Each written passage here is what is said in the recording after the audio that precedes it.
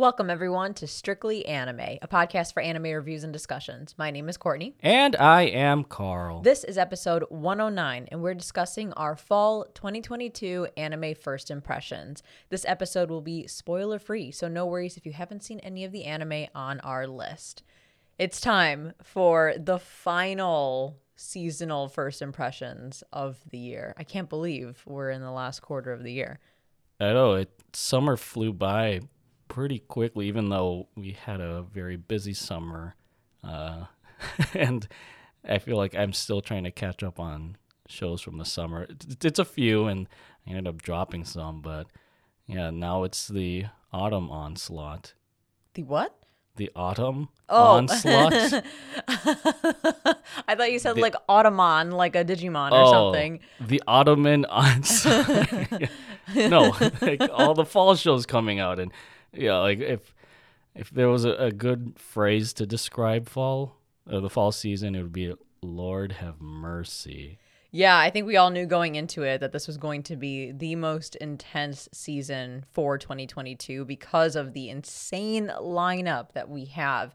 And it's already, I think, a very impressive season. I'm going to be interested in how we rank these seasons when we get to our best and worst of 2022 anime episode at the end of the year. Because I don't know, this roster, this is a pretty stacked season. I'm excited to talk about a lot of these shows, and there's actually a good chunk of them this time around that haven't even premiered yet. So there's a lot to look forward to still. But before we get into all of that, we have some other things we want to chat about. First and foremost, I believe today, the day this episode goes live, another episode goes live, which is actually my guest appearance on Shonen Flop. Yeah, I was on hand listening to that as like the audio, the quote unquote audio engineer for our podcast. So I would say you're not strictly anime anymore.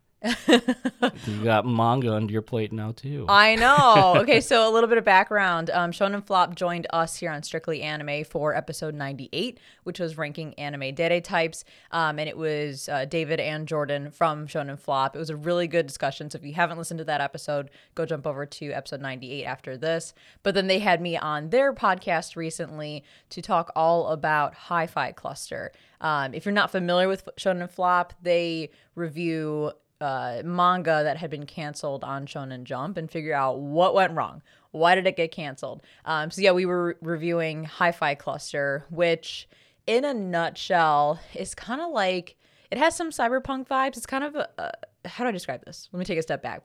It's about this character who has like the Midoriya complex from My Hero, where he's the only one in society who can't use these special labels that give you specific abilities. And it's nothing like special abilities. It could be anything like painting or cooking or pottery or even riding a motorcycle. And then he joins this group of individuals who have special labels and special abilities because he happens to be one of those people who can use those special labels.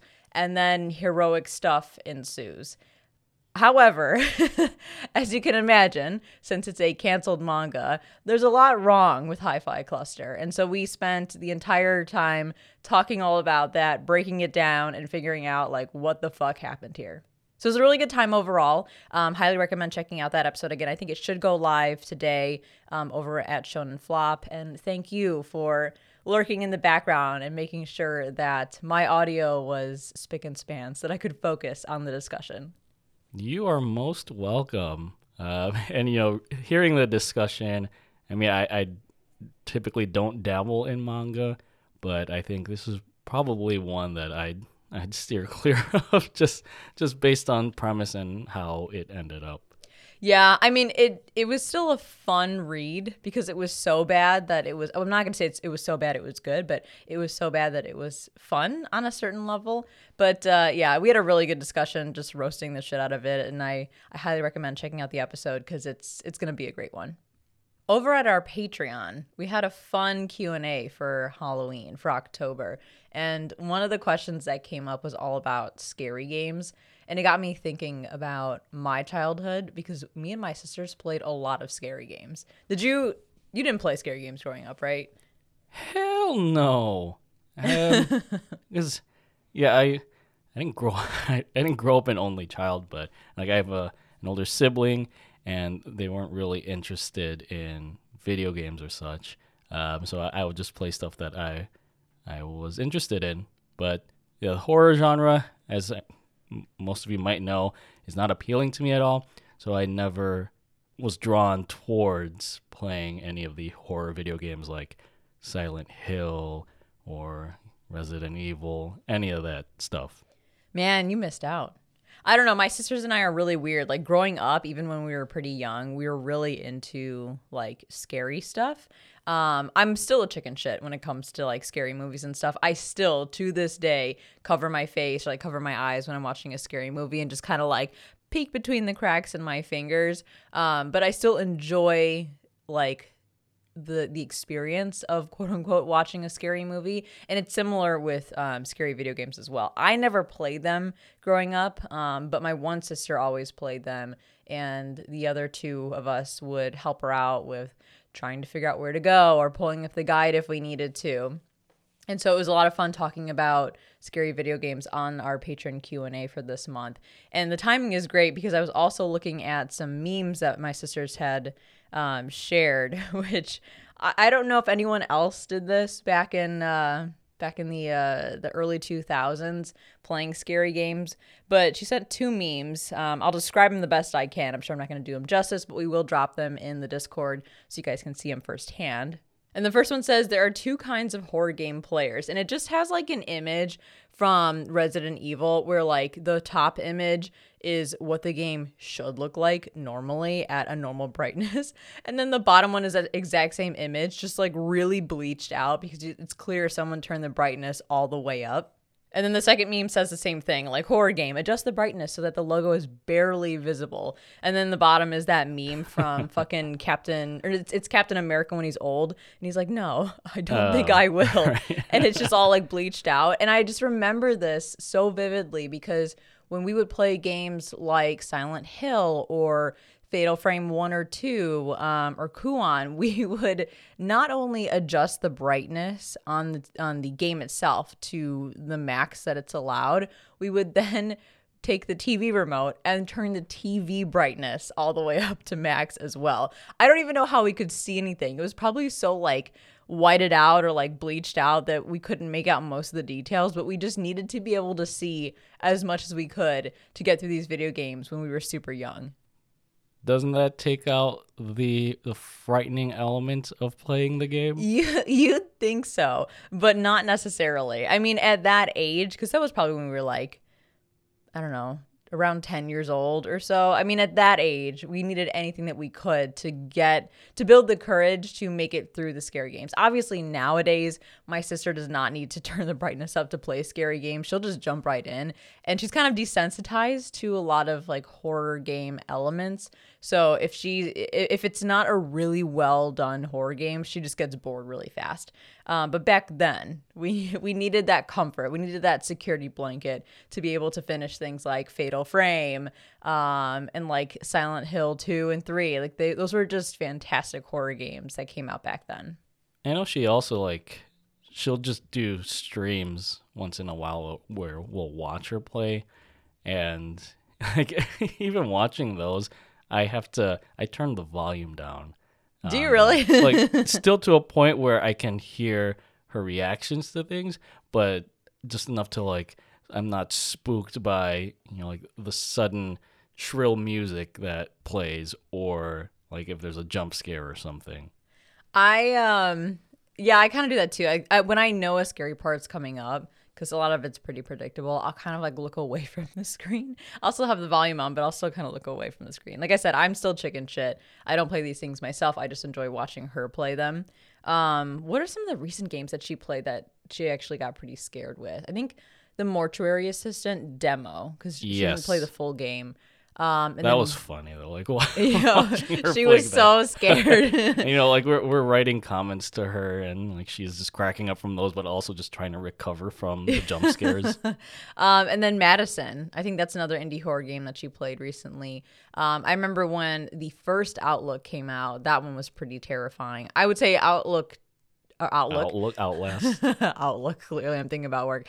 Outlast 2 was not as scary in my opinion as Outlast 1, but we did have a really good time with the first one. And yeah, I think scary games nowadays are pretty damn good, especially like the big name games. But there's just something about scary games from when we were kids. I don't really know like what that era was. Yeah, I had this question pop up in my head.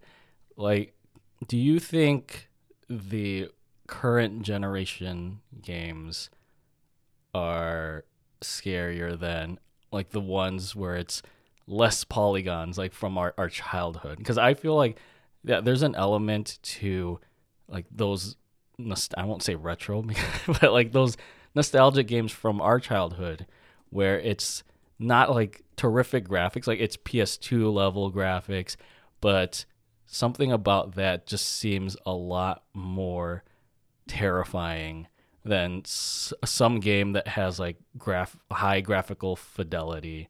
And I know like there are a lot of indie games now that try to capture that same sort of feel that, like we watch Corey Kenshin play a lot of those, and like just watching him play those, even though they're again cheap graphics, that makes me I feel a little more terrified than watching like a current gen. But what do you think? That's a really good question. I do not think the majority of scary games in current generation are nearly as scary as games that came out. So I did look up the era of the games that I'm talking about, and I think it's the early 2000s because Fatal Frame, the first one, came out in 2001. Kuon, which is an underrated scary game, absolutely fantastic if you love things like Silent Hill, the original Silent Hills, the early Fatal Frames. You have to play Kuon if you can get your hands on it. It's actually very hard to come by, and my sister has a copy still, thank goodness, because yeah, it's not easy to find anymore. But Kuon came out in 2004. So that generation, I don't think it was necessarily like a graphical thing that made it scary. It was just an environmental thing. Those games did such a fantastic job of building this intensely scary environment. Like, for example, Fatal Frame 1, 2, and 3 for the most part, there wasn't any music. Like, even when a ghost came out, it's not like there was, like you said, like the shrill music or like the violins or like a loud drum or something. They just fucking showed up. Like the camera obscura would just turn red and you're like, oh shit, there's a ghost somewhere around here. And you just have to keep walking with that fixed camera until it pops out or you can find it and attack it. Like, it's just eerie, right? Like, they tried to make it, I wouldn't say like super realistic, but they didn't rely on jump scares. They didn't rely on intense music, and they didn't make the scares as obvious. So like I think that's why those games were so good. Like, for example, with Kuon, I shared this in the patron Q&A, but with Kuon, it was the same thing. Like, it was very much an environmental thing that made the game so intensely scary. Like, you, again, fixed camera angle. There were enemies that you had to, there were combat moments where you'd fight the enemies and whatnot, but those weren't the scary moments. It was like walking through this dark garden, and suddenly in the corner of the screen, as the fixed camera is panning over, you see like a woman crawl underneath something. And there's no noise associated with it. You just see it. And if you don't see it, you don't see it. But when you do see it, it just freaks you the fuck out because it's so subtle and it's so eerie, but you know something scary is there. So I think that's what the difference is with games back then versus games nowadays, where again, it's like very in your face and very, I wouldn't say try hard, but sometimes it kind of is try hard when it comes to scares. Yeah, I think we mentioned this in the Q&A too. The only game in recent memory that's actually like got me extremely terrified is PT, or the quote unquote Silent Hills demo.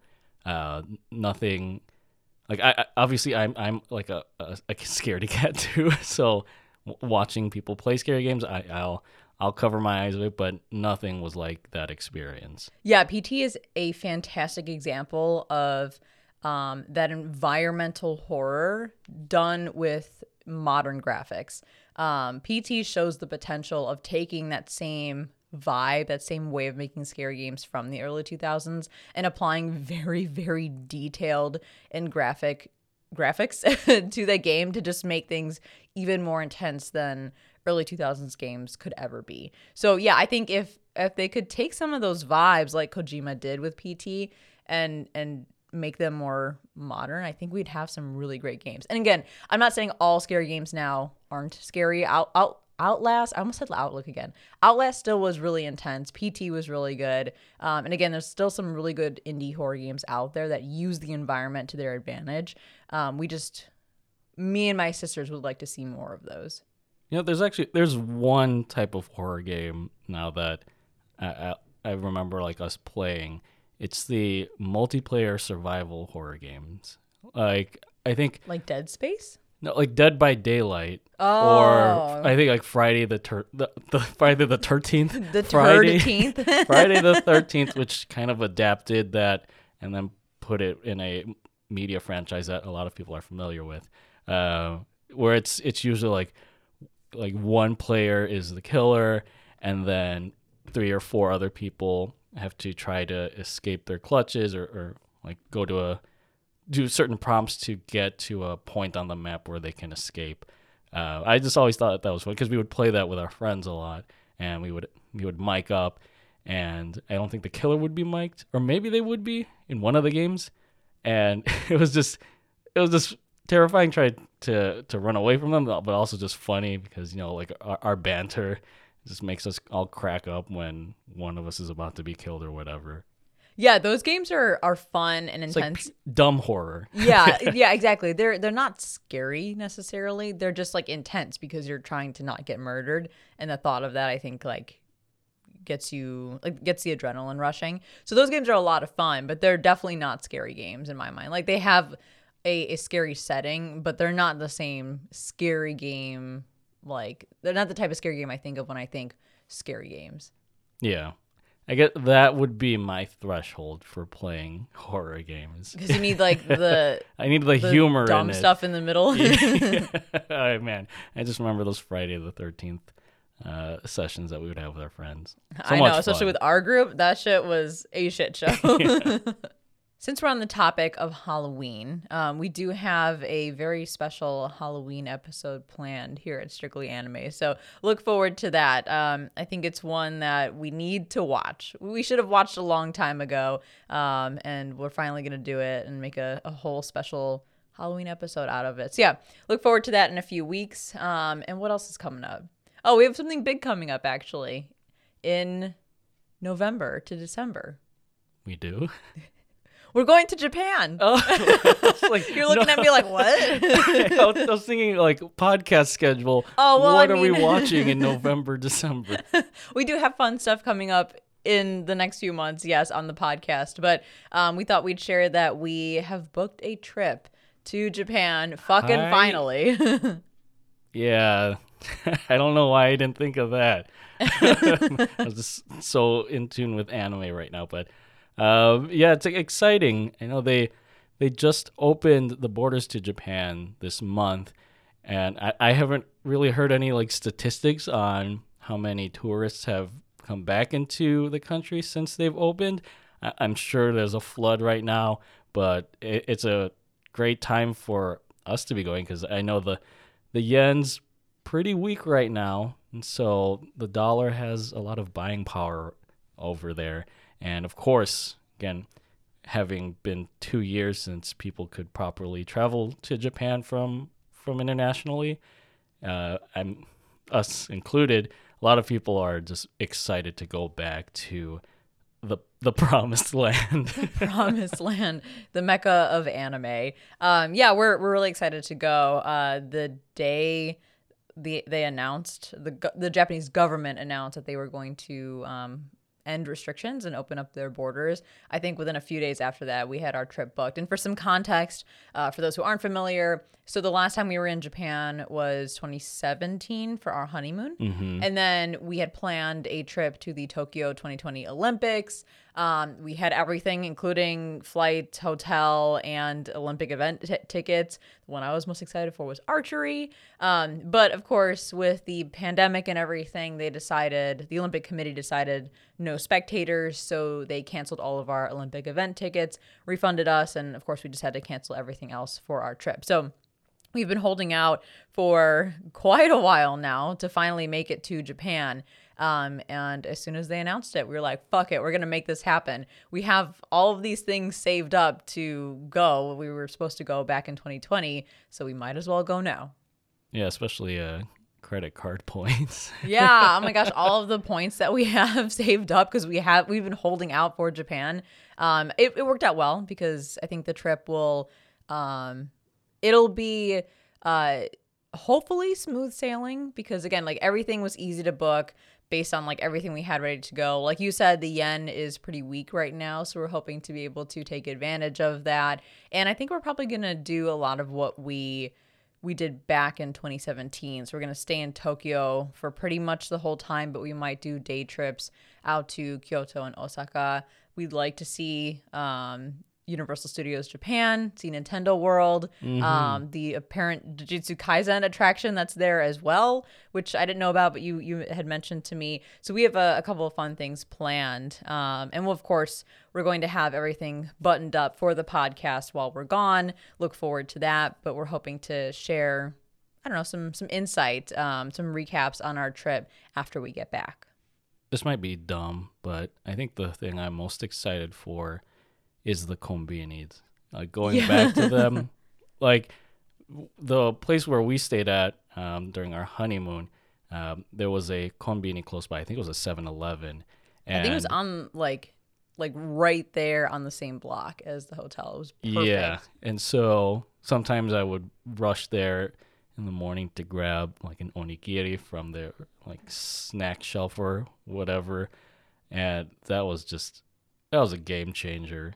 And I feel like a lot of people always talk about like the Japanese convenience stores and just how much of an experience they are compared to going to this like 7-Elevens or Speedways here in the States. Like it's way different, and it's like it's dumb to say, but that's the one thing I'm most excited to see again in Japan, or to experience again. I mean, the convenience of the convenience stores is unlike anything we've experienced here in the States. Our 7-Elevens here in the U.S. are pretty, not like, okay, gross is a mean word, but like they're just not anything great. Like they're just very basic here. So I feel like when we go to Japan, we have to take advantage. Yeah. You don't need like the taquitos or the slushies. No, you got way more options over there. At least options that sound more appetizing. And we're going to do our best as well while we're in Japan to share periodic updates. Most likely it'll be in our Discord. So if you're not a member of our Discord, the link to join is in the description. So be sure to join us over there. But yeah, we're going to head out to Japan late November, and then we'll be back early December for about a total of a week and a half, I'd say. And I think that'll be plenty of time to explore Japan and get our fill. So we're very excited about that, and we'll keep you guys posted. All right, on to fall 2022 first impressions.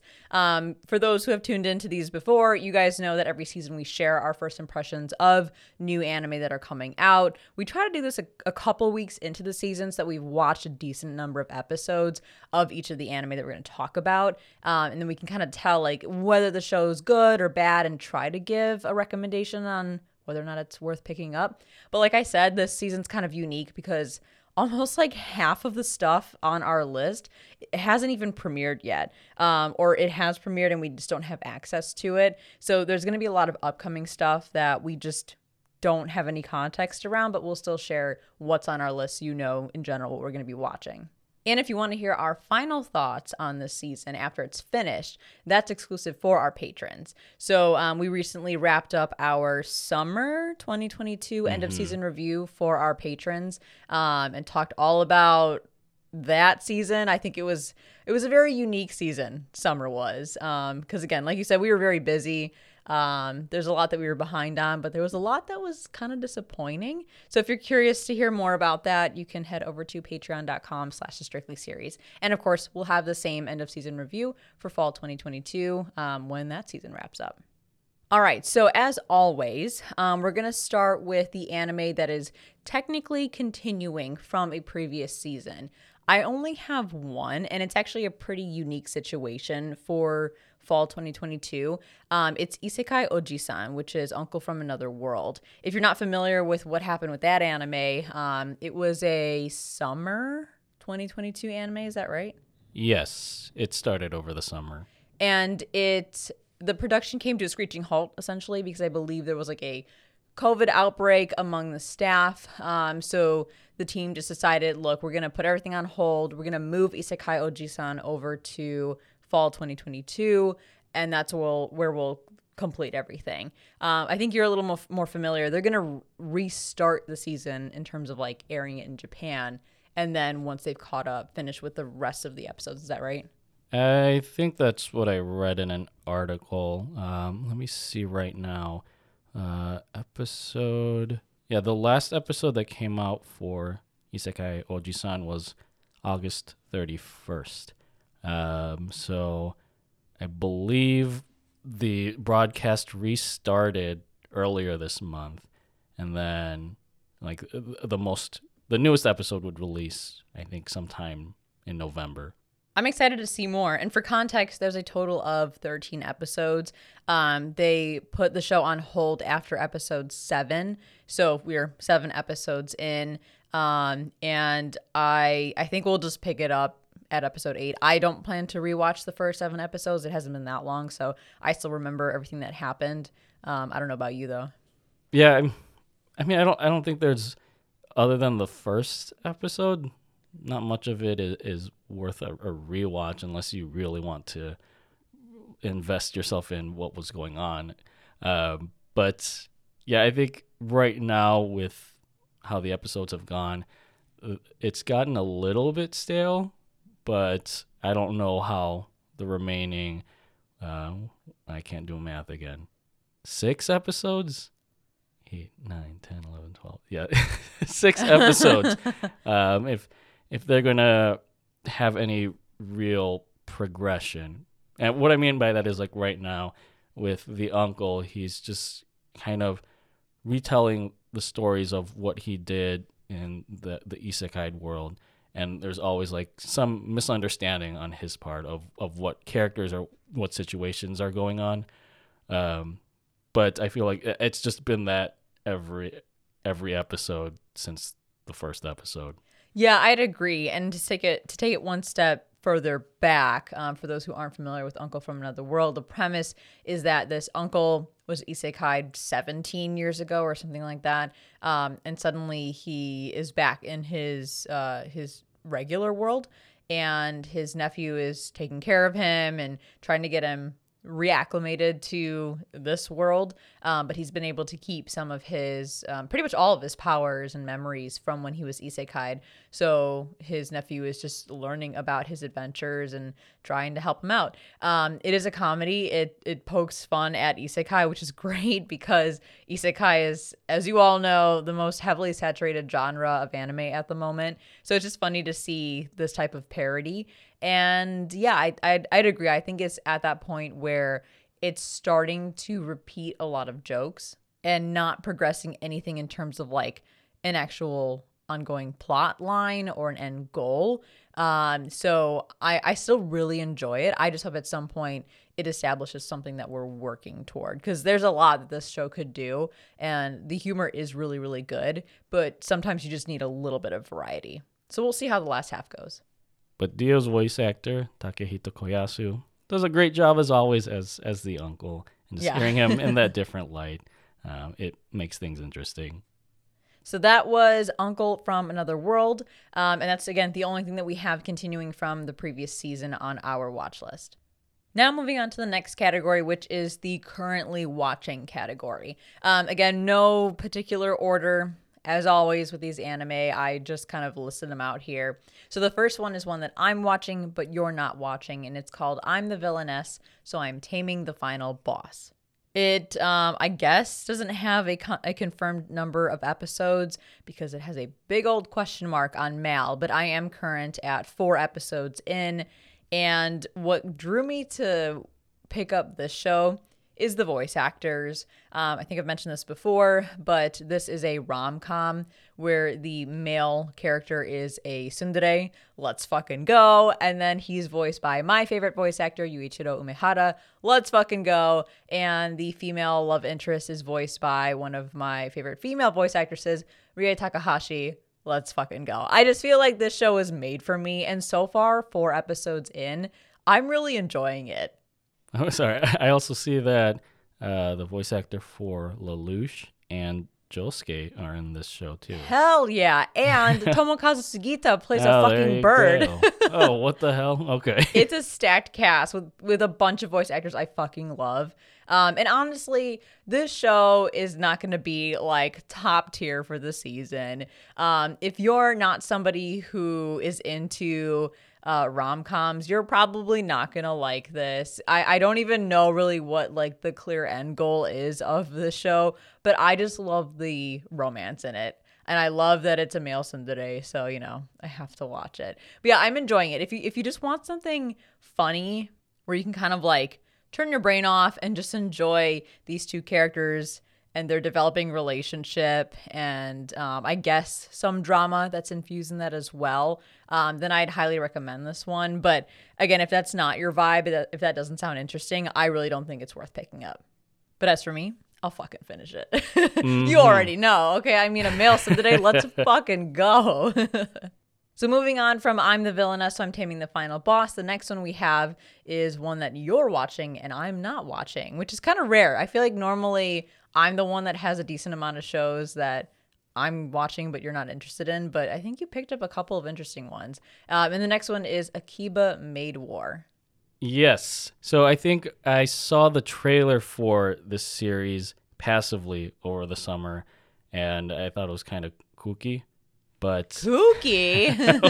I haven't heard anyone use that word in so long. But then I was kind of lurking on some of our other like brother and sister podcast discords, and a lot of people were like really thrilled about the show and had a lot of positive things to say about it. So I was like, fuck it, I'll pick it up. And so I watched. I think there's 2 episodes out right now. And how many does it have total? Is it confirmed? 12, I think, confirmed total on Mal. Okay. And I gotta say, this hooked me as much as Licorice Recoil did back in summer, which I still have to finish. But it's just this one, I feel like it's better if I don't give too many details about it. But it is about maid cafes in Japan. Like they're everywhere, or like especially in Akihabara, and they've sort of become part of like Japanese pop culture. And so this show kind of takes that but puts a spin on it that you wouldn't expect, where it's sort of like these maid cafes have like this seedy underground element to it. And I think another fascinating thing about this show is that it takes place in the late 90s, early 2000s, which it's kind of surprising that you have shows that take place during this era, because I always feel like most anime are either modern day or in a fantasy world, or like, I don't know, sometimes in the early 80s, late 80s. I don't know what, maybe I'm just thinking of JoJo for some reason. But no, JoJo takes place all over. Anyways, yeah, like the first episode just has a really strange vibe to it. I don't know if it's really like Quentin Tarantino-esque. I'm not much of a film buff, so I'm not going to stick by that statement too much. But yeah, it has a nice mix of humor and action and just fascinating, just a fascinating story. And there's even a music sequence mixed in with an action sequence that, like, I have never seen something so funny with those 2 elements mixed together in a long time. So I'm really looking forward to watching this for the season. and I encouraged Courtney to watch it just because, again, it's such a weird premise, but it's a funny show. I'm down to watch it. Let me know when you get a few more episodes in, and if you think it's got holding power, then I'm down to pick it up. Because you, just between the two of us, like, you're the one that discovered Ranking of Kings, which ended up being amazing, and your boy Kong Ming, which ended up being really, really good as well. So yeah, if you think this one is really good, if it has Lycoris Recoil vibes, I'm totally down. I also see here it's an original work, and it's just interesting to hear that this has similar vibes to Lycoris Recoil, because I think that was also an anime original. Mm-hmm. And it's great to see anime originals coming through so strong, because I feel like sometimes they get lost in the fray. If there's no source material, there's no hype, and therefore there's not a big enough audience watching it. And some really good shows that are anime originals just never get the attention they deserve. But it sounds like, or it looks like anyway from Mal, this one has a pretty sizable audience. And hopefully with enough buzz like Lycoris Recoil, they'll have more people watching this. Maybe me included.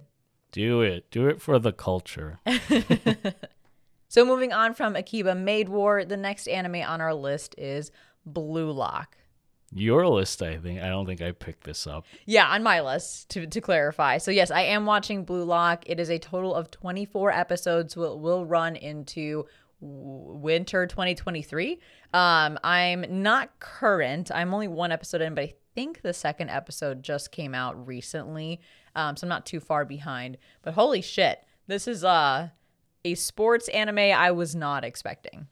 So this one was actually hyped up a lot by our Discord member, Otaku Kakashir. Shout out to you, because they were talking about like how this is a really good sports story, but totally opposite from what you'd experience with something like Haikyuu.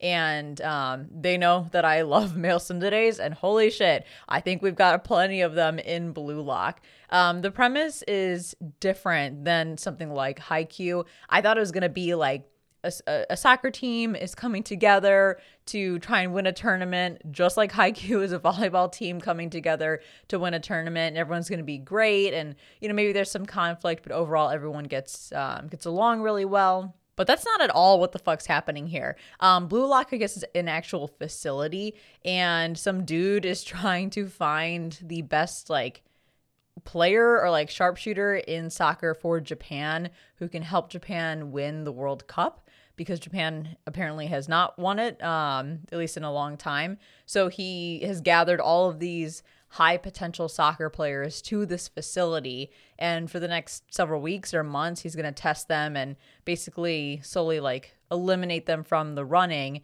until he's identified the best player of all, who again can help Japan win and be the best in soccer. So instead of having a team who's working hard to come together, you have a lot of really great players who are working hard against each other. And it's really interesting to see that unfolding even in the first episode. It's like a battle royale. Kinda. I mean, they still have to work together, I think, in some aspects based on like what this guy was describing.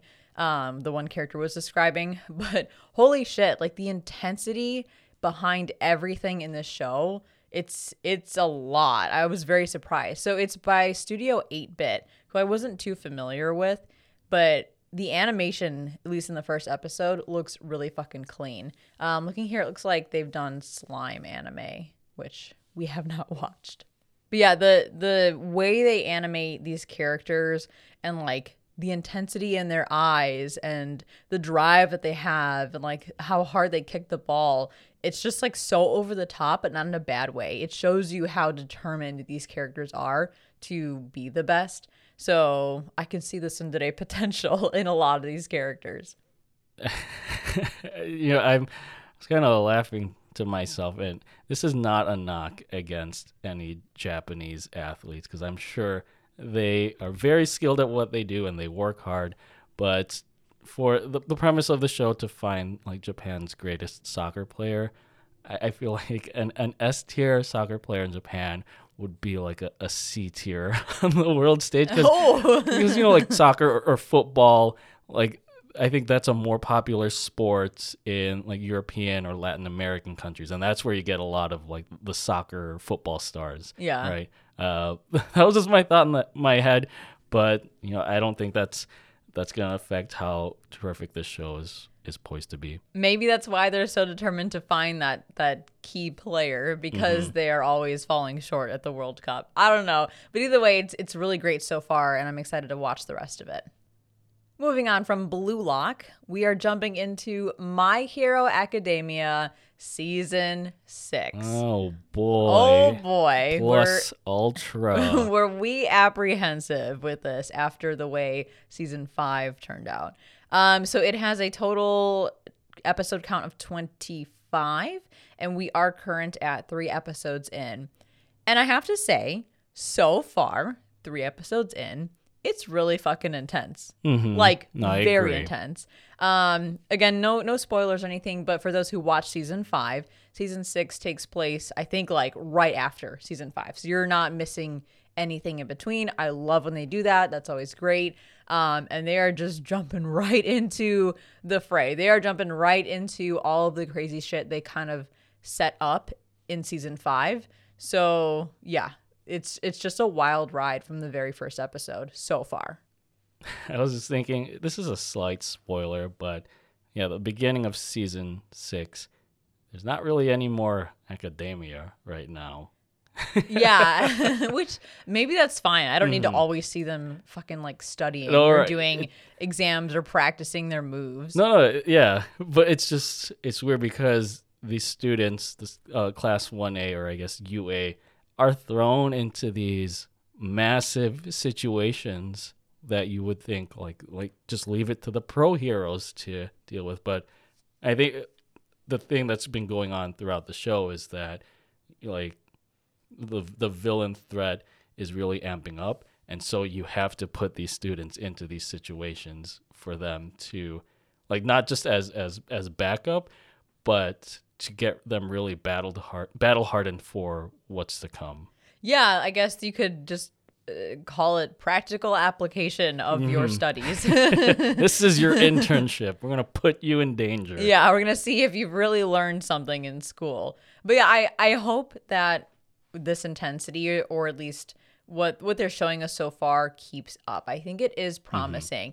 And I know we kind of hated a little bit on My Hero manga fans. I think a lot of people. Oh, I thought you were gonna say season. Well, no, because they were saying, oh, season 5, whatever, but like season 6 is gonna be crazy. It's gonna be so good. Just wait. And how many times have we heard that from manga readers? Like, not every time does it fall flat, but sometimes they hype up something and then the anime just doesn't adapt it the way that it should.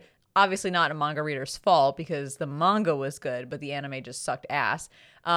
So I was worried. I'm like, well, okay, everyone's saying, every My Hero manga reader is saying season 6 is crazy, that it's so much better and it takes the story in a really crazy direction, but we'll see. So far, as far as like the story going in a crazy direction, I don't see that yet. I think it's pretty much the same old with like the villains in My Hero. But the action is actually pretty engaging. It's not just fighting for the sake of fighting or action for the sake of action. There's some like really cool character developments that happen even in just these first 3 episodes. So I am enjoying it pretty decently. I'm like so hesitant to say like I'm loving it so far because I don't want it to come back and bite me in the ass. My Hero just hasn't been good in the last couple of seasons. So I'm hoping this is where things turn around. Yeah, I'm also a little bit lukewarm to like fully feeling hyped for My Hero just because season 5 left a pretty bad taste in my mouth. And so when they announced season 6, like, yeah, it was inevitable, but I just felt kind of okay about it. I know they were like promoting like this big event that's happening, which I think was going to happen for the majority of season 6. But yeah, I would say that it's very similar to some stuff that we saw in season 4 and what the event was for that arc. But I will say there is a different tone to this, again, just because of the magnitude of the significant event that's going on in season 6. So yeah, it's pretty serious in tone. It's not like dark or brooding or anything like that. It's just very serious, and I think that's why it makes the intensity hit so hard. yeah, I guess it feels like an Avengers Endgame type of event in season 6. So looking forward to it. Hopefully, I don't think it's gonna become like the filler tournament arc that season 5 was, because we are definitely getting some significant plot progression. And if anyone's interested in hearing our thoughts on season 5 of My Hero Academia, we have those on Strictly Anime. I'm pulling it up here. So it's episode 39 is the first part of season 5, and episode 54 of Strictly Anime is part 2 of season 5. So moving on from My Hero Academia season 6, we are now going to talk about the big one.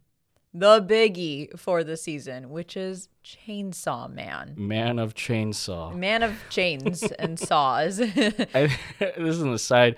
I think it was like the U.S. Consumer Product Safety, like Twitter, like their account that tweeted out about like a man made of chainsaws and like just how wary that made them. I just thought that was brilliant. That was a great tweet. We'll drop the link to that tweet in the Discord as well, because that was so unexpected, but a really smart move on whoever runs that account. I think the replies was like, these are the safe things to do when operating a chainsaw, just in case. So funny. I didn't even know they fucking had a Twitter account, but now I do. I didn't either. Mission accomplished. But yeah, Chainsaw Man is the big one that everyone's been hyping up and anticipating for the season. It has a confirmed episode count of 12. We are current with 1 episode in, and it has almost 700,000 members on Mal, like right off the bat. That is insane. Like insane. Normally you don't reach higher numbers on Mal until after season's completed or a new show's premiered, and then like the hype kind of catches up to everybody else and more people watch it. But right off the bat to have this many people, holy shit. And you can't escape or couldn't escape the Chainsaw Man hype leading up to this anime. We couldn't even escape it at Crunchyroll Expo. Yeah, because every other cosplayer I felt was like someone from Chainsaw Man. And we went to the Chainsaw Man panel at Crunchyroll Expo, and it was a fucking packed house, and the energy was insane, and you could just tell how excited everybody was for this anime adaptation. Us being anime only people, we don't know anything about Chainsaw Man. Other than there's Kobeni's car for some reason. That meme, and that there's some chainsaws, and then there was Pochita. And holy shit, Pochita is so cute. Yeah, so cute. He stole the first episode. But even 1 episode in, I mean, Mappa is killing it with the animation. I don't want to spoil anything, so I'm like trying to talk very carefully here. The animation was fantastic, but I think what really impressed me about the first episode is how quickly and how well it established the main character, Denji, and like who he is as a person, where he's coming from, and kind of where his life is going to go next. I also was very impressed at the vibe that Mappa created. Again, I don't know if this is pretty apparent in the manga, but at least in the anime adaptation, it just had this like really eerie, sort of like eerily calm vibe is what I'd say throughout the entire episode until the climactic moment toward the end. It was just like almost engrossing to watch, because I'm like, this is such a weird thing that they're setting up here. I'm being extremely vague because I can't say anything too detailed, but hopefully for anyone who's watched, you get what I'm trying to say. I was gonna say it had a gritty vibe to it. It wasn't like outright dark, but something about it felt like watching a little bit like watching John Wick, I'd say. I feel like we've used John Wick as an example, or maybe I've used John Wick as this barometer against a lot of anime, but something about it felt a little bit more mature and adult compared to other comparable things. It was very melancholic. Is that a good word for that? Yeah, that's gritty and melancholic. Like, it was just like, I don't know, like you wanted so badly to be positive, but there was just like this sadness throughout the whole thing. I don't know. I just thought it was really well done. It was a very good introductory episode, and the manga readers seem really pleased with it as well. So I'm hoping that that's a good sign for this anime adaptation so that us anime-only people can finally understand the hype that is Chainsaw Man. The only thing that was a little bit of a letdown, and I know we've mentioned this many times when discussing anime on this podcast, and I hope I don't get flack for this, is the CG element. I think the use of CGI was unavoidable, again, with the quality of detail that is needed for Chainsaw Man. Like, I think MAPPA had no choice but to use CGI, but sometimes, as with even Attack on Titan, which I know MAPPA also worked on the final season, just seeing that, it kind of takes you a little bit out of the show. It did, and, yeah. Like, the CGI is used at a very pivotal moment for the first episode, and I don't know, it kind of made me feel a little underwhelmed seeing it. Yeah, I think MAPPA is getting better with each iteration of CGI in their shows. I think really the anime industry as a whole is getting better with each iteration of CGI, but it's just not there yet for someone like me. Maybe I'm fucking picky. Maybe I'm not open-minded. I mean, if at the end of the day, the CG is what's needed to allow for a very clean and gorgeous show from like the 2D standpoint, and for the animators working on it to have somewhat of a normal life, then fine, I get it. But I guess in an ideal world, in my mind, a full 2D animated show would be great. Yeah, I guess it's kind of. I I know that we've talked before about like Demon Slayer, that it's kind of like they kind of cheat doing 2D animation because it's against like a CGI sort of model, right? I think so. I think that's how you like describe the way they do their animation. Yeah, but even that looks clean enough to come across as 2D. So I think if I were to see Chainsaw Man in that sort of animation technique, that would have felt better than what was in this episode. Again, this first episode was great, and I don't want to get any like negative feedback about, oh, he hated it because it had the CGI. Like, no, episode 1 of Chainsaw Man was great. This is just a small nitpick about something that we've always nitpicked about with other if you've anime. been listening to our podcast long enough, you know that we just don't like CG in anime, but it's not to say it can't win us over at some point, because we have talked positively about certain iterations in certain shows where it did look decently good. JoJo's Bizarre Adventure is a great example of that, because we actually get fucking hype like other JoJo fans for CG when they have CG openings. So it's just a matter of like getting to the point where like we are comfortable with it and where it's at a more like cohesive level, like when it blends better with the shows that it's in. But either way, Chainsaw Man's fucking great so far. We're excited to talk about it. I don't know what's going on after this because it ended on a huge cliffhanger, but I am excited for more. And Pochita Best Boy. All right, so jumping from Chainsaw Man, the next one we have is More Than a Married Couple, but Not Lovers. Oh, so you're watching this? I am. I Okay. picked it up. I was don't on know the why. fence. I was on the fence about this, so I will hear what you have to say. So yes, I'm the one watching it from the two of us. It has a confirmed number of 12 episodes. I don't know if I'm current, but I'm just one episode in. And let me tell you, I have found the trash anime for fall 2022, or at least one of them. It's definitely the trashiest thing that I'm watching. It's a rom-com about these students who have to go through a couple practical, like a course where they have to practice being married. This sounds like when you had like the egg thing. Yeah, here in it's not grade unheard school. of, at least here in the U.S. I think back in the day, I don't think they do this anymore, but back in the day, in older generations, they had things like that where, like, yeah, they had to take care of an egg to Or like practice. a bag of sugar. Yeah, to practice, like, how to take care of, like, a baby or something like that. So I think it's that idea taken to an extreme, because these students live with each other for several weeks, and there's like monitors in their apartments to make sure that they actually are compatible and like they are falling in love with each other. And it's not ecchi by definition, but it definitely has ecchi moments. There's a lot of cleavage, there's a lot of panty shots, there's a lot of like sexual tension. So I have a feeling, I don't know how the show will turn out. I'm still like enjoying it one episode in, so I'll probably stick with it. But I have a feeling like this is gonna be, of the anime on our list, this is gonna be the trash anime for this season. Well, you have to let me know if it's worth watching as a trash anime. You always got to have one each season, you know, like you got to fill that gap. You got to have like that one trash piece of anime that you watch where it's like, it's so trashy that it's just enjoyable to watch on that level. Yeah. I mean, what was it? My stepmom, my stepmom's daughter is my ex. Yeah. Like I knew that was going to be trash from the get-go, but it was one that I didn't want to stick around with. But if you think More Than a Married Couple But Not Lovers is within the realm of quality trash, then I'll give it a go.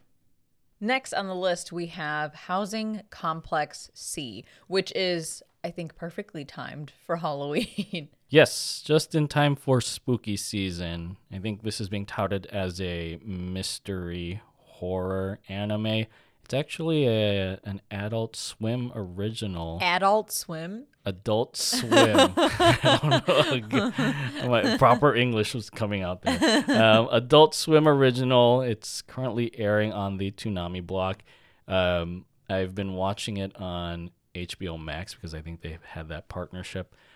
It's only 4 episodes, and I'm current right now with 3 episodes. So one more right before the end of October. And I kind of broke one of our cardinal rules for this because it's just the English dub right now that is available for the show, at least stateside. I don't know if they intend to release the Japanese dub at some point or if they're just going to air that portion in Japan.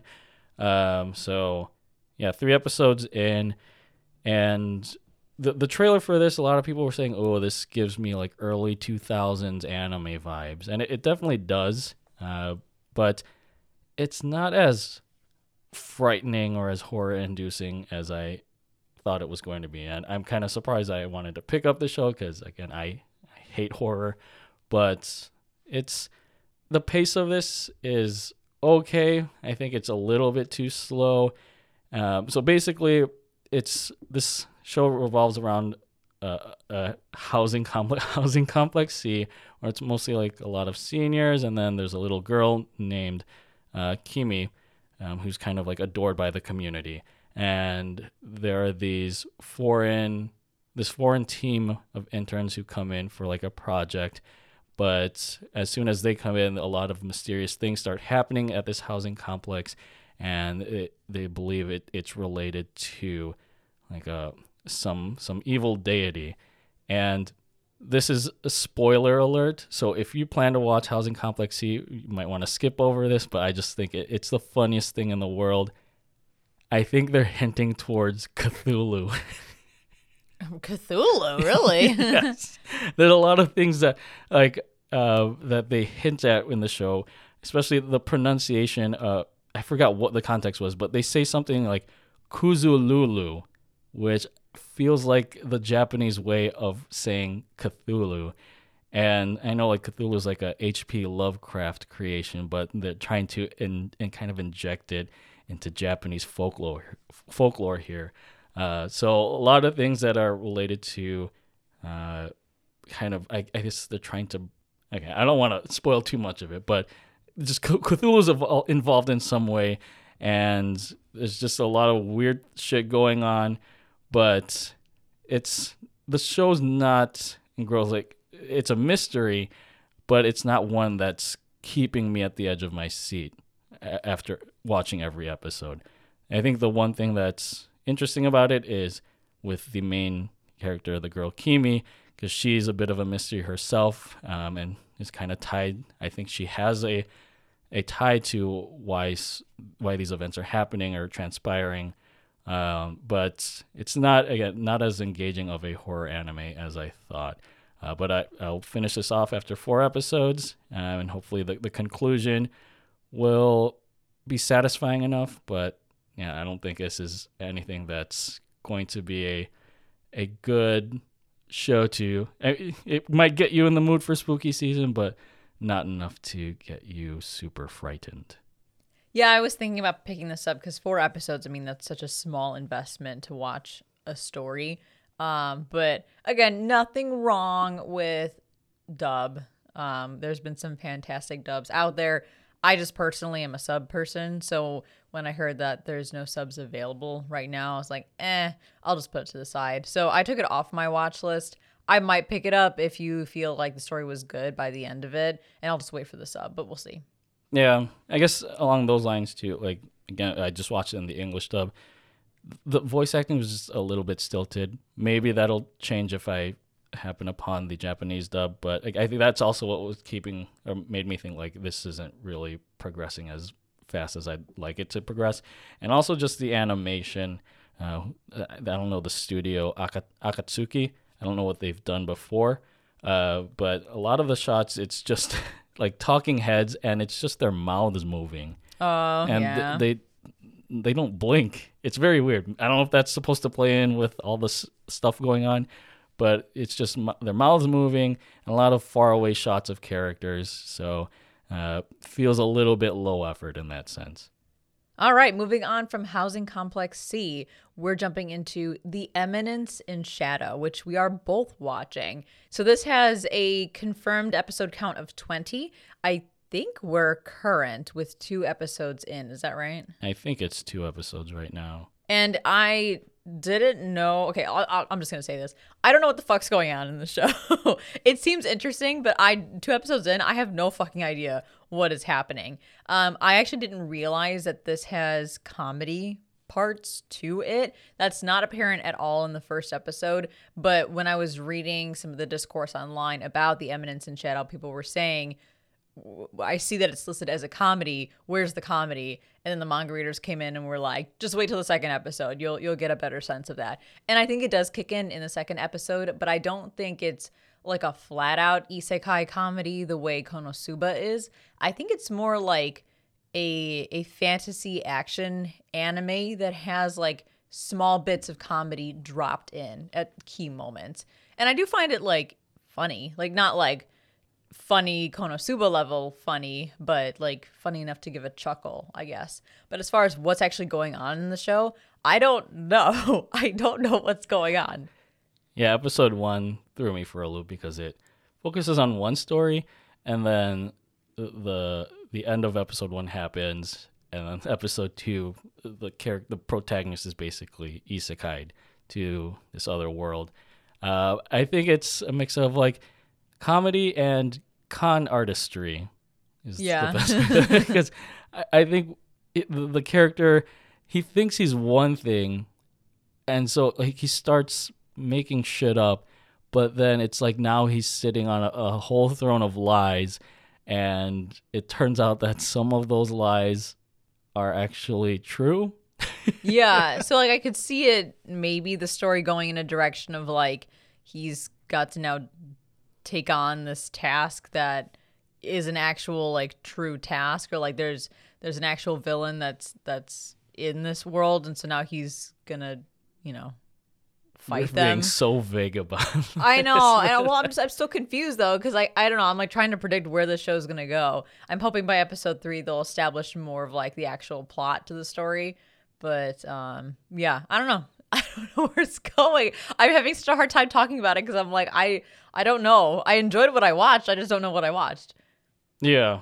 And yeah, I'm sure all this is going to come back to bite the protagonist at some point. But it's not like he's not experienced for it. Like it's hinted that he's capable of holding against his own. So yeah, like I don't know what's going to happen. And, it's funny because I think they mentioned like Dark Knights at some point. I was like, oh, Dark Knight reference. Not really, because there's no reference to Batman except for that there's characters called the Dark Knights. But yeah, I think I'm going to give this one more watch. So a total of 3 episodes.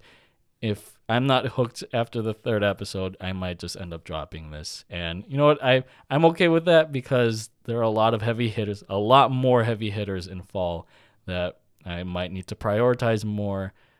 So an isekai, I haven't watched many isekai.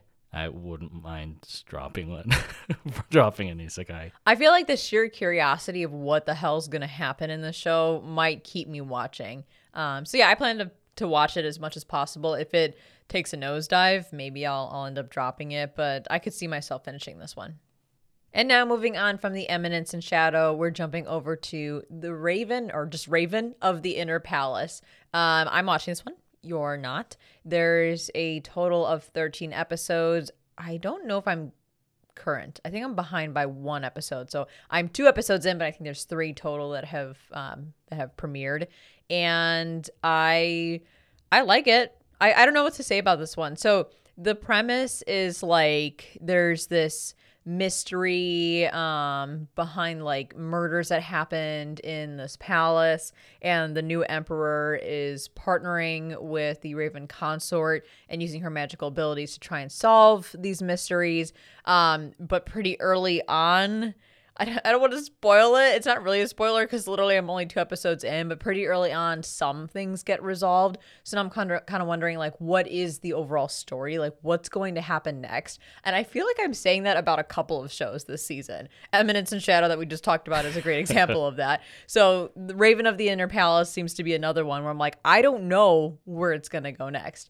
But what I'm seeing so far seems really interesting. I like the dynamic between the 2 main characters. I love the world that they're building. So I think that alone will keep me engaged, and I'll probably finish this show. But yeah, I don't know what else to say about it just because I don't know where it's going to go from here. Strictly Anime, the podcast where we don't know anything about anime. Because they don't tell us anything about the anime. It's just like things happen and then they don't happen. And then we're like, well, now what? And this is exactly one of those shows. But yeah, if you're interested in, I think it's rooted in like ancient Chinese history. I don't know if it's historically accurate, but I believe it's like set in ancient China. If like alternate Chinese history. Perhaps. I don't think they really touch on history in the show, at least in these first 2 episodes. But it's rooted in that time period. So if you like those types of shows, if you like that type of anime setting, then this could be a really interesting one. And again, it's a fantasy show technically, so there is some magical abilities being shown here. But I can't say much about where it's gonna go from here. But so far, I've liked what I've seen. Now we're going from a show I'm watching, Raven of the Inner Palace, to a show you're watching, Shinobi no Itoki. Yes, or I think translated as Ninja Itoki. I just stumbled upon this on Crunchyroll because we're going to mention some shows that we're waiting on watching because they're not readily accessible here. And so, scrolling through Crunchyroll, found this one and just decided to pick it up. I think so. This is it almost gives off like Harry Potter vibes because Harry Potter. Yeah, well, it's a show about ninjas, but it's about a protagonist who is part of. He doesn't know it until the end of the first episode. Spoilers, but he's part of this ninja clan, and he's supposed to take over as heir of the ninja clan. But this is just unbeknownst to him, and it's not a surprise because his family, this is the weird thing, his family just works at a supermarket. But apparently, like, the ninjas work in, like, these goods and services companies as their sort of modern-day work. And so he kind of just has to come to terms with his new role and enroll in a ninja academy while, like, uncovering or like being part of this mystery about this conflict between his clan and this rival clan, I guess. Did you want to watch it just because Kenjiro Suda's in here? Okay, I did not know he was in this show until the end of the episode because right now he serves as the series antagonist. But yeah, as soon as I heard his soothing voice, I was like, oh, I might stick with this one. I feel like this is going to be mid. It's an anime original because I don't think it's based off a current manga. Yeah, it says original here on Mail. Yeah. So this one is an original, unlike Akiba Maid War that might not have a little bit of staying power. We'll see. The weird thing is that the ninjas in this show, they don't have the typical robes and face coverings that we're used to seeing with ninja in history or in other shows. They're more dressed like they're from Tron, or what's that character in G.I. Joe? Snake Eyes. Really? Right? That's the one. Snake Eyes, who has like the black outfit. Oh, that I don't know. Oh God. Okay. I know the Tron reference. Well, I don't want to rile up G.I. Joe fans. I just want to make sure. Snake Eyes. Yes, yeah. They're all kind of dressed up like Snake Eyes with it's black armor, but again, not that classic ninja look. So yeah, I'll probably stick with this because it's an interesting premise. Let me see how many episodes are confirmed for it. 12 episodes, and I'm current with 2. I think the main character Itoki is about to enter Ninja Hogwarts, so we'll see where the series goes from here. Moving on from Shinobi no Itoki, we're jumping into Mob Psycho 103. Mob is back. I'm so happy. Get ready. Wake your psyche up, Mob. So yeah, Mob is back with an unconfirmed amount of episodes. I thought it was 12. I thought I heard in a different source read in a different source that it's going to be 12 episodes, but don't quote me on that because Mal has a big old question mark. But we are current at 2 episodes in, and it's more of the same of Mob stuff, but I say that in a good way. Like, it's more of the good stuff that you expect from Mob Psycho 100. The first 2 episodes are just kind of establishing, like, where are Mob and Reigen now? Like, what's been going on since the conclusion of season 2? And not much. Yeah. And thankfully, like My Hero, Mob Psycho 103 starts like immediately after where the second season ends. So again, you don't miss anything in between. And I really am happy about that because, I don't know, there's always something about like investing your time in a story and, loving characters and, wanting to see every moment that they go through, and then having a time skip between seasons and you're like, well, shit, I missed a bunch of stuff.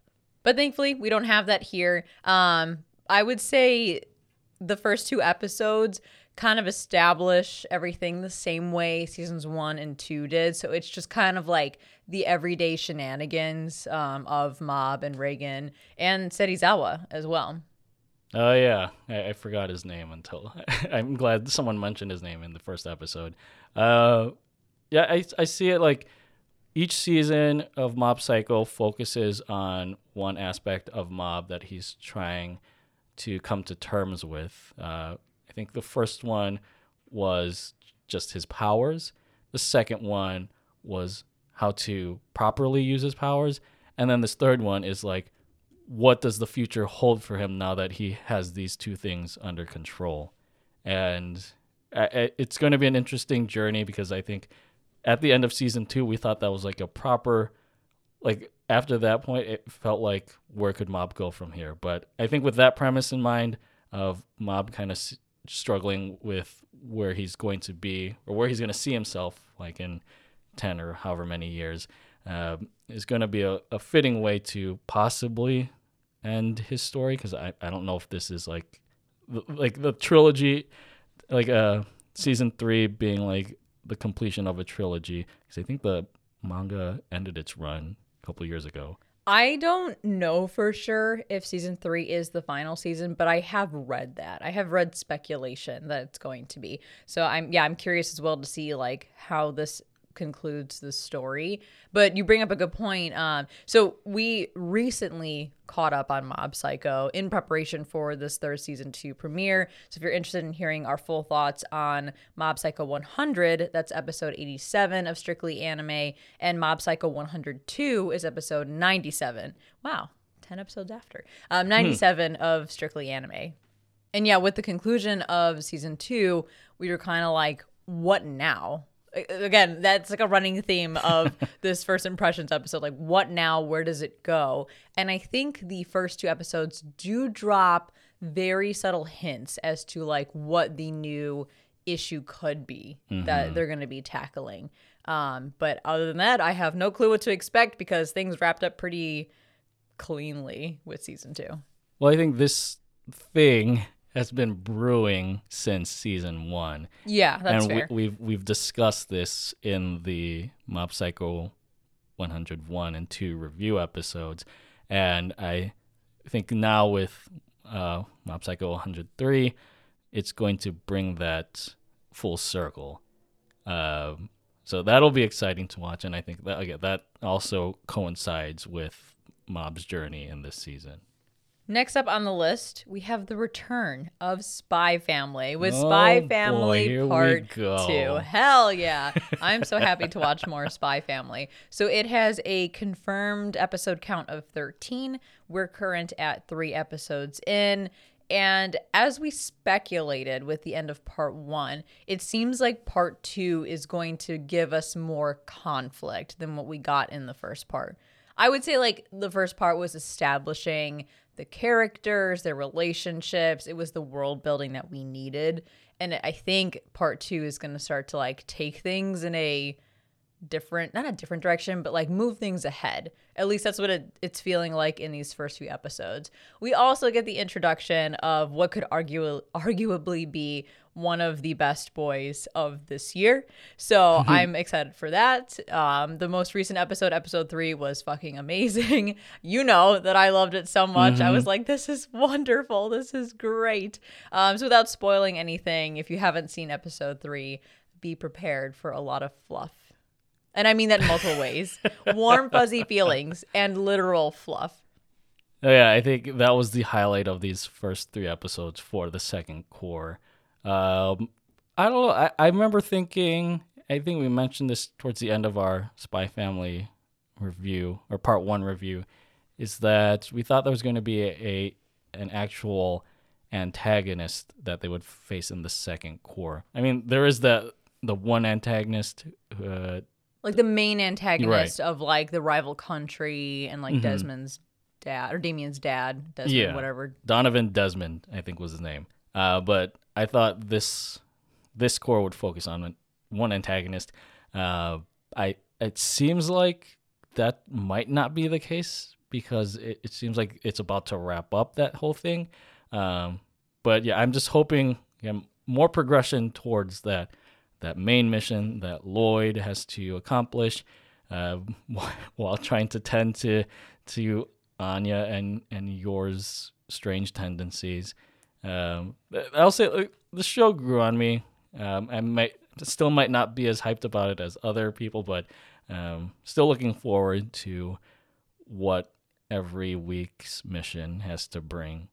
I'm hoping we see more of Yor, not because like, mommy milkers or because she's like, waifu material and all that. She's one of the top waifu of this year, but mostly because I felt like she didn't do much. She kind of played like a support character in the first part. I'm hoping that changes and she has more of a prominent role in Part 2 because of the trio. She seems to be the one who takes a step back for the other 2 to shine. But she did have a lot of screen time in this 3-episode arc. Yeah, so definitely. That was a nice change of pace. And if you're interested in hearing our full review on Part 1 of Spy Family, that's episode 93 of Strictly Anime. The last anime in this category of currently watching is Urusei Yatsura, which I'm watching, but I think you're either holding off on or may not be interested in watching. I think this one I'm going to hold off on. I feel like originally, because I know this was an anime that came out, 80s or 90s originally? I'm pulling it up here to get the correct time frame. It aired from 1981 to 1986. Yeah, so in my head, I was thinking, maybe I should watch the original first. Then I found out the original is close to like 150 episodes. I was like, oh shit, that's going to take me a while. But then I didn't apply that same thing to when we watched Hunter x Hunter because we only watched the most recent adaptation. We didn't watch the original. So I'll probably pick this up at some point, but I think I'll save it just to get some of these other seasonals and other shows out of the way first. Urusei Yatsura had 46 episodes listed on Mal, and I noticed it recently changed to 23 episodes. I don't know if I'm current. I think there might be 2 episodes out. I've only seen 1 so far. So I don't know if that means there's going to be 2 seasons of this anime or not. But anyway, right now it says 23 episodes. And for those not familiar, you've probably seen the female protagonist in someone's profile picture or somewhere in the internet community, or the anime community, because she's pretty iconic. But this story follows Lum and Ataru and their shenanigans. I have not actually watched the original Urusei Yatsura, but I am vaguely familiar with the story. So I was really interested in watching this adaptation, which is a reboot or a remake, if you will, and finally understand the full context of the story. I'm also a really big Rumiko Takahashi fan, who is the creator of this, as well as things like Ranma and of course Inuyasha. I fucking love Inuyasha. So there were a lot of reasons for me to pick this one up. And 1 episode in, I think it's going to be a really good adaptation. Although, with that said, the first episode was a lot packed into one. They basically established what the scenario is for the show and what the plot's going to be. But it was a lot to cram into the first episode. So it was go, go, go the entire fucking episode. I felt like there wasn't a moment to breathe. So I'm hoping the pacing gets a little bit better after episode 1, now that they've established what the fuck's going on here. But we'll just have to see as the show progresses. But what I did watch, I did enjoy very much. And I love that they still kept Rumiko Takahashi's very iconic look.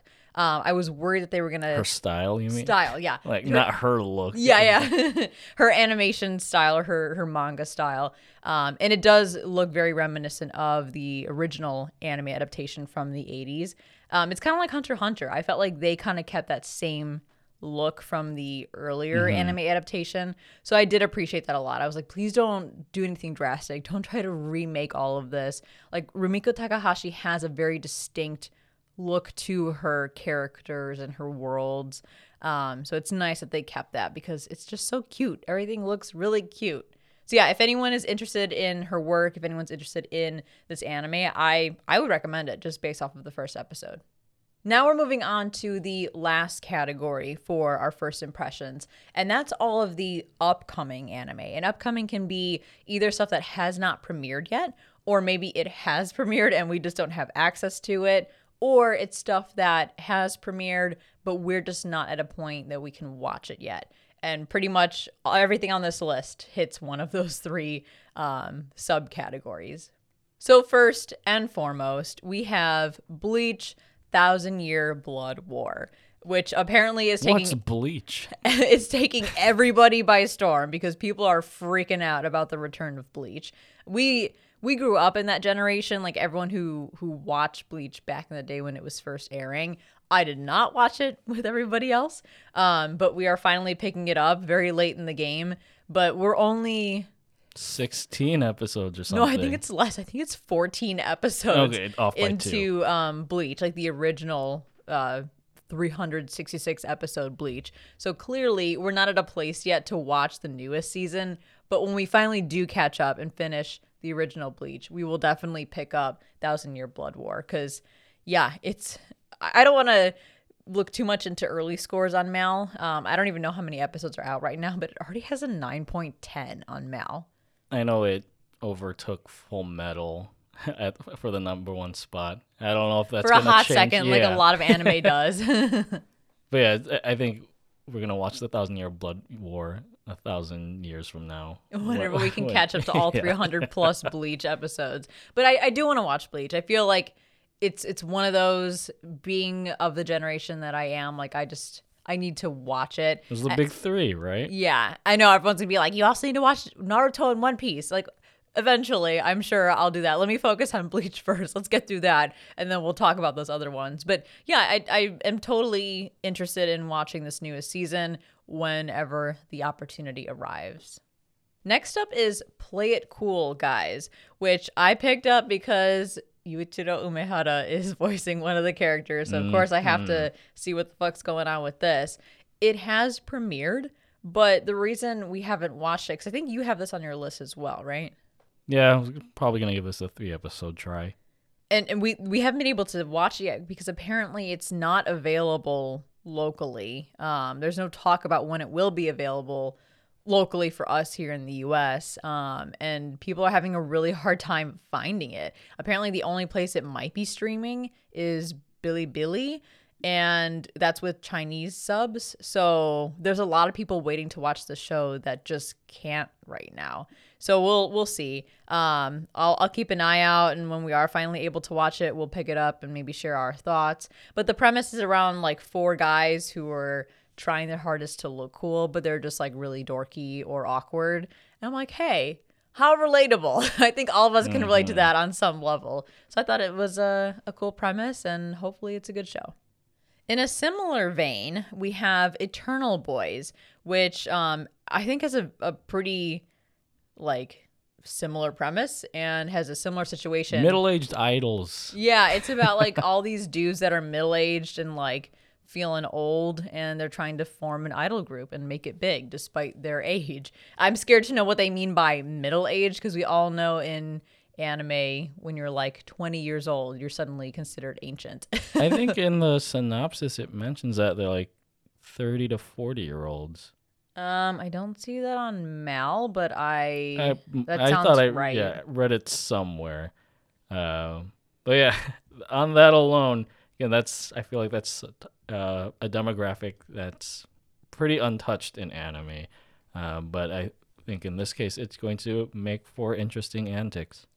But similarly to Play It Cool Guys, there's nowhere to watch this yet, at least for us here in the States. So it's out. It premiered. We're just waiting to have access to it. So once we do, I'm sure like Play It Cool Guys will provide our thoughts at some point. Next up, we have a big one that's upcoming and is not premiering for quite some time, and that is To Your Eternity, the 2nd season. It has a confirmed episode count of 20, which I think was also the same number of episodes for the 1st season. So they're kind of following the same suit there. But it doesn't premiere until October 23rd. So we're just in a holding pattern until we're able to watch more of Fushi's journey and have our hearts ripped out with all of the emotion that I'm sure is going to be packed in season 2. Yeah, I'm not ready for this. Not emotionally ready? Yeah.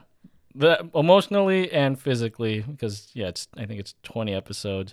Again, this season's just stacked. So many great things to watch, including To Your Eternity. I think we need an emotional roller coaster. I feel like we haven't really had one in anime thus far this year. Correct me if I'm wrong. This year, I think we have. We probably just can't think of it right now. Maybe.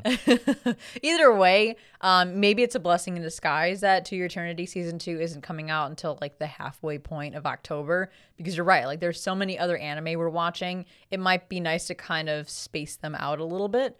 And this one will run into winter in 2023, so there's no rush to watch it, but I am excited when it finally premieres. Next up, we have yet another big one yet to premiere, and that's JoJo's Bizarre Adventure Part 6, Stone Ocean Part 3, which came out of nowhere. The announcement for this was like suddenly on Twitter. They're like, hey, by the way, we're also going to give you Part 3, I think starting December 1st. Is that right? I think so. Yeah, it says here December 1st, 2022. So again, talking about spacing out big hitter anime for the season. We'll have quite a while before this one actually premieres, but it's got a confirmed episode count of 14, and this will conclude Stone Ocean. So it's going to be a wild ride, as all of the other shows in fall 2022 are reaching their climactic point. We're then going to get a full drop of like the last set of episodes for Stone Ocean. So the end of this year is going to be absolutely insane. And of course, you can follow our journey through Stone Ocean in our other podcast, Strictly JoJo. Right now, we are in the throes of the second core. I think our review of each episode of the second core is going to cut into the release of the third core. But of course, we're going to continue our review after the conclusion of second course episodes. Yes, if you're a fan of JoJo just like us, head over to Strictly JoJo. Join us in the middle of our Stone Ocean review series and join us when part 3 premieres, and we'll be talking about it every single week. And then we have Romantic Killer, which looks like does not premiere until October 27th. So again, spacing out all of these anime. I have this one on my list, but I don't think you have it on yours. Is that right? Yeah, this is the first time hearing about it. Well, let me tell you why I even picked this up in the first place. Yuichiro Umehara. Yes, I butchered that. The first anime we talked about, like a second anime we talked about, which is I'm the Villainess, I'm Taming the Final Boss. I touted about how the two main characters in this, relationship or whatever, like the two love interests are voiced by Yuichiro Umehara and Rie Takahashi. Well, guess fucking what? In this anime, the two main love interests are also voiced by Yuichiro Umehara and Rie Takahashi, and it's a romantic comedy. I think it's also technically an isekai. So I don't know what's up with fall 2022, but they're just putting out banger after banger that is right up my alley, and thank you, anime Kami-sama, for doing so. When I saw this, I was like, no fucking way. 2 rom-coms with some of my favorite voice actors, with some of the kind of premises that I enjoy. They're like my guilty pleasure. I'm being spoiled this season, let's be honest.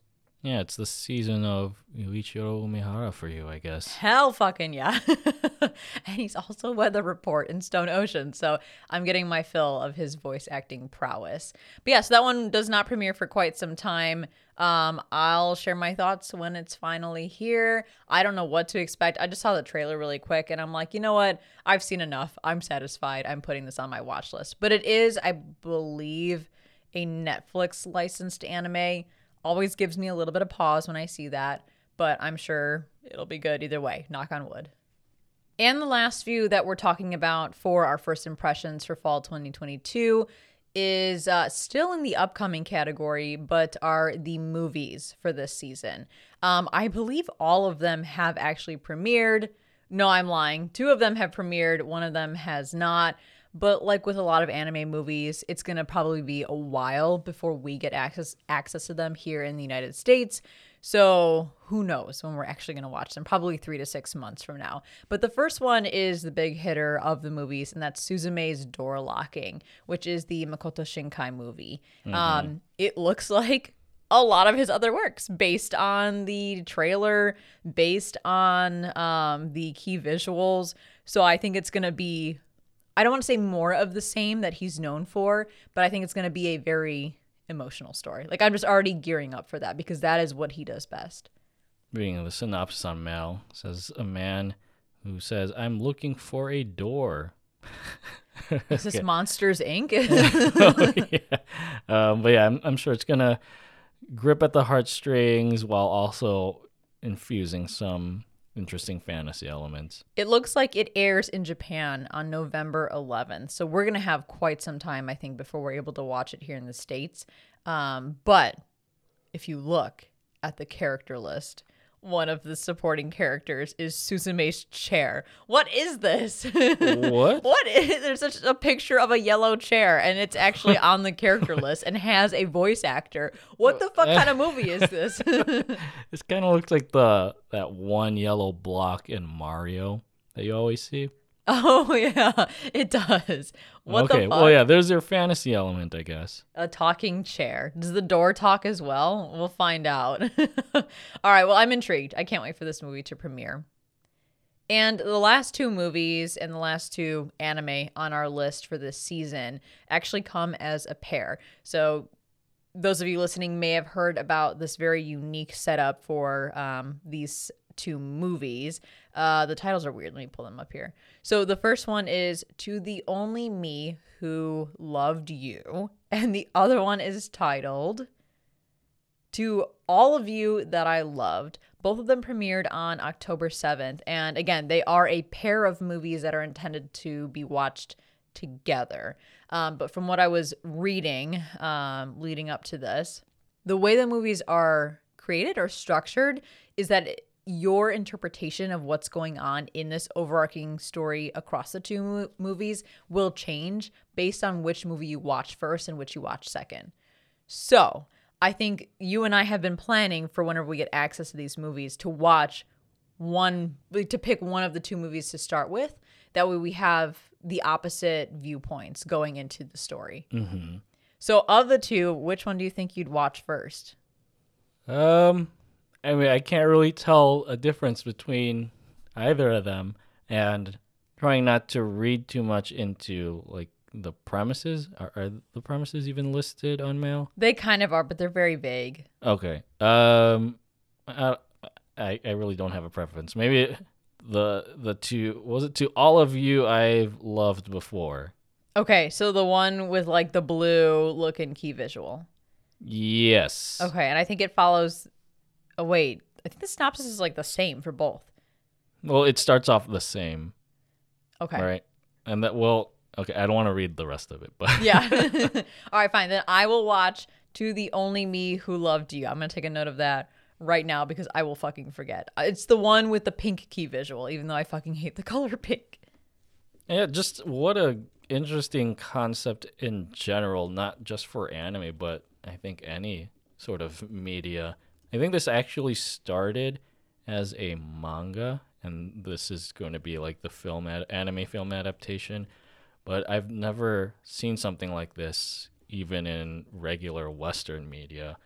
So I'm just really curious how this is going to shift our perspectives of seeing the movies in different orders. Yeah, I'm very intrigued because I think that's a very lofty goal to be able to say like your interpretation of this overarching story completely changes based on which one you watch first.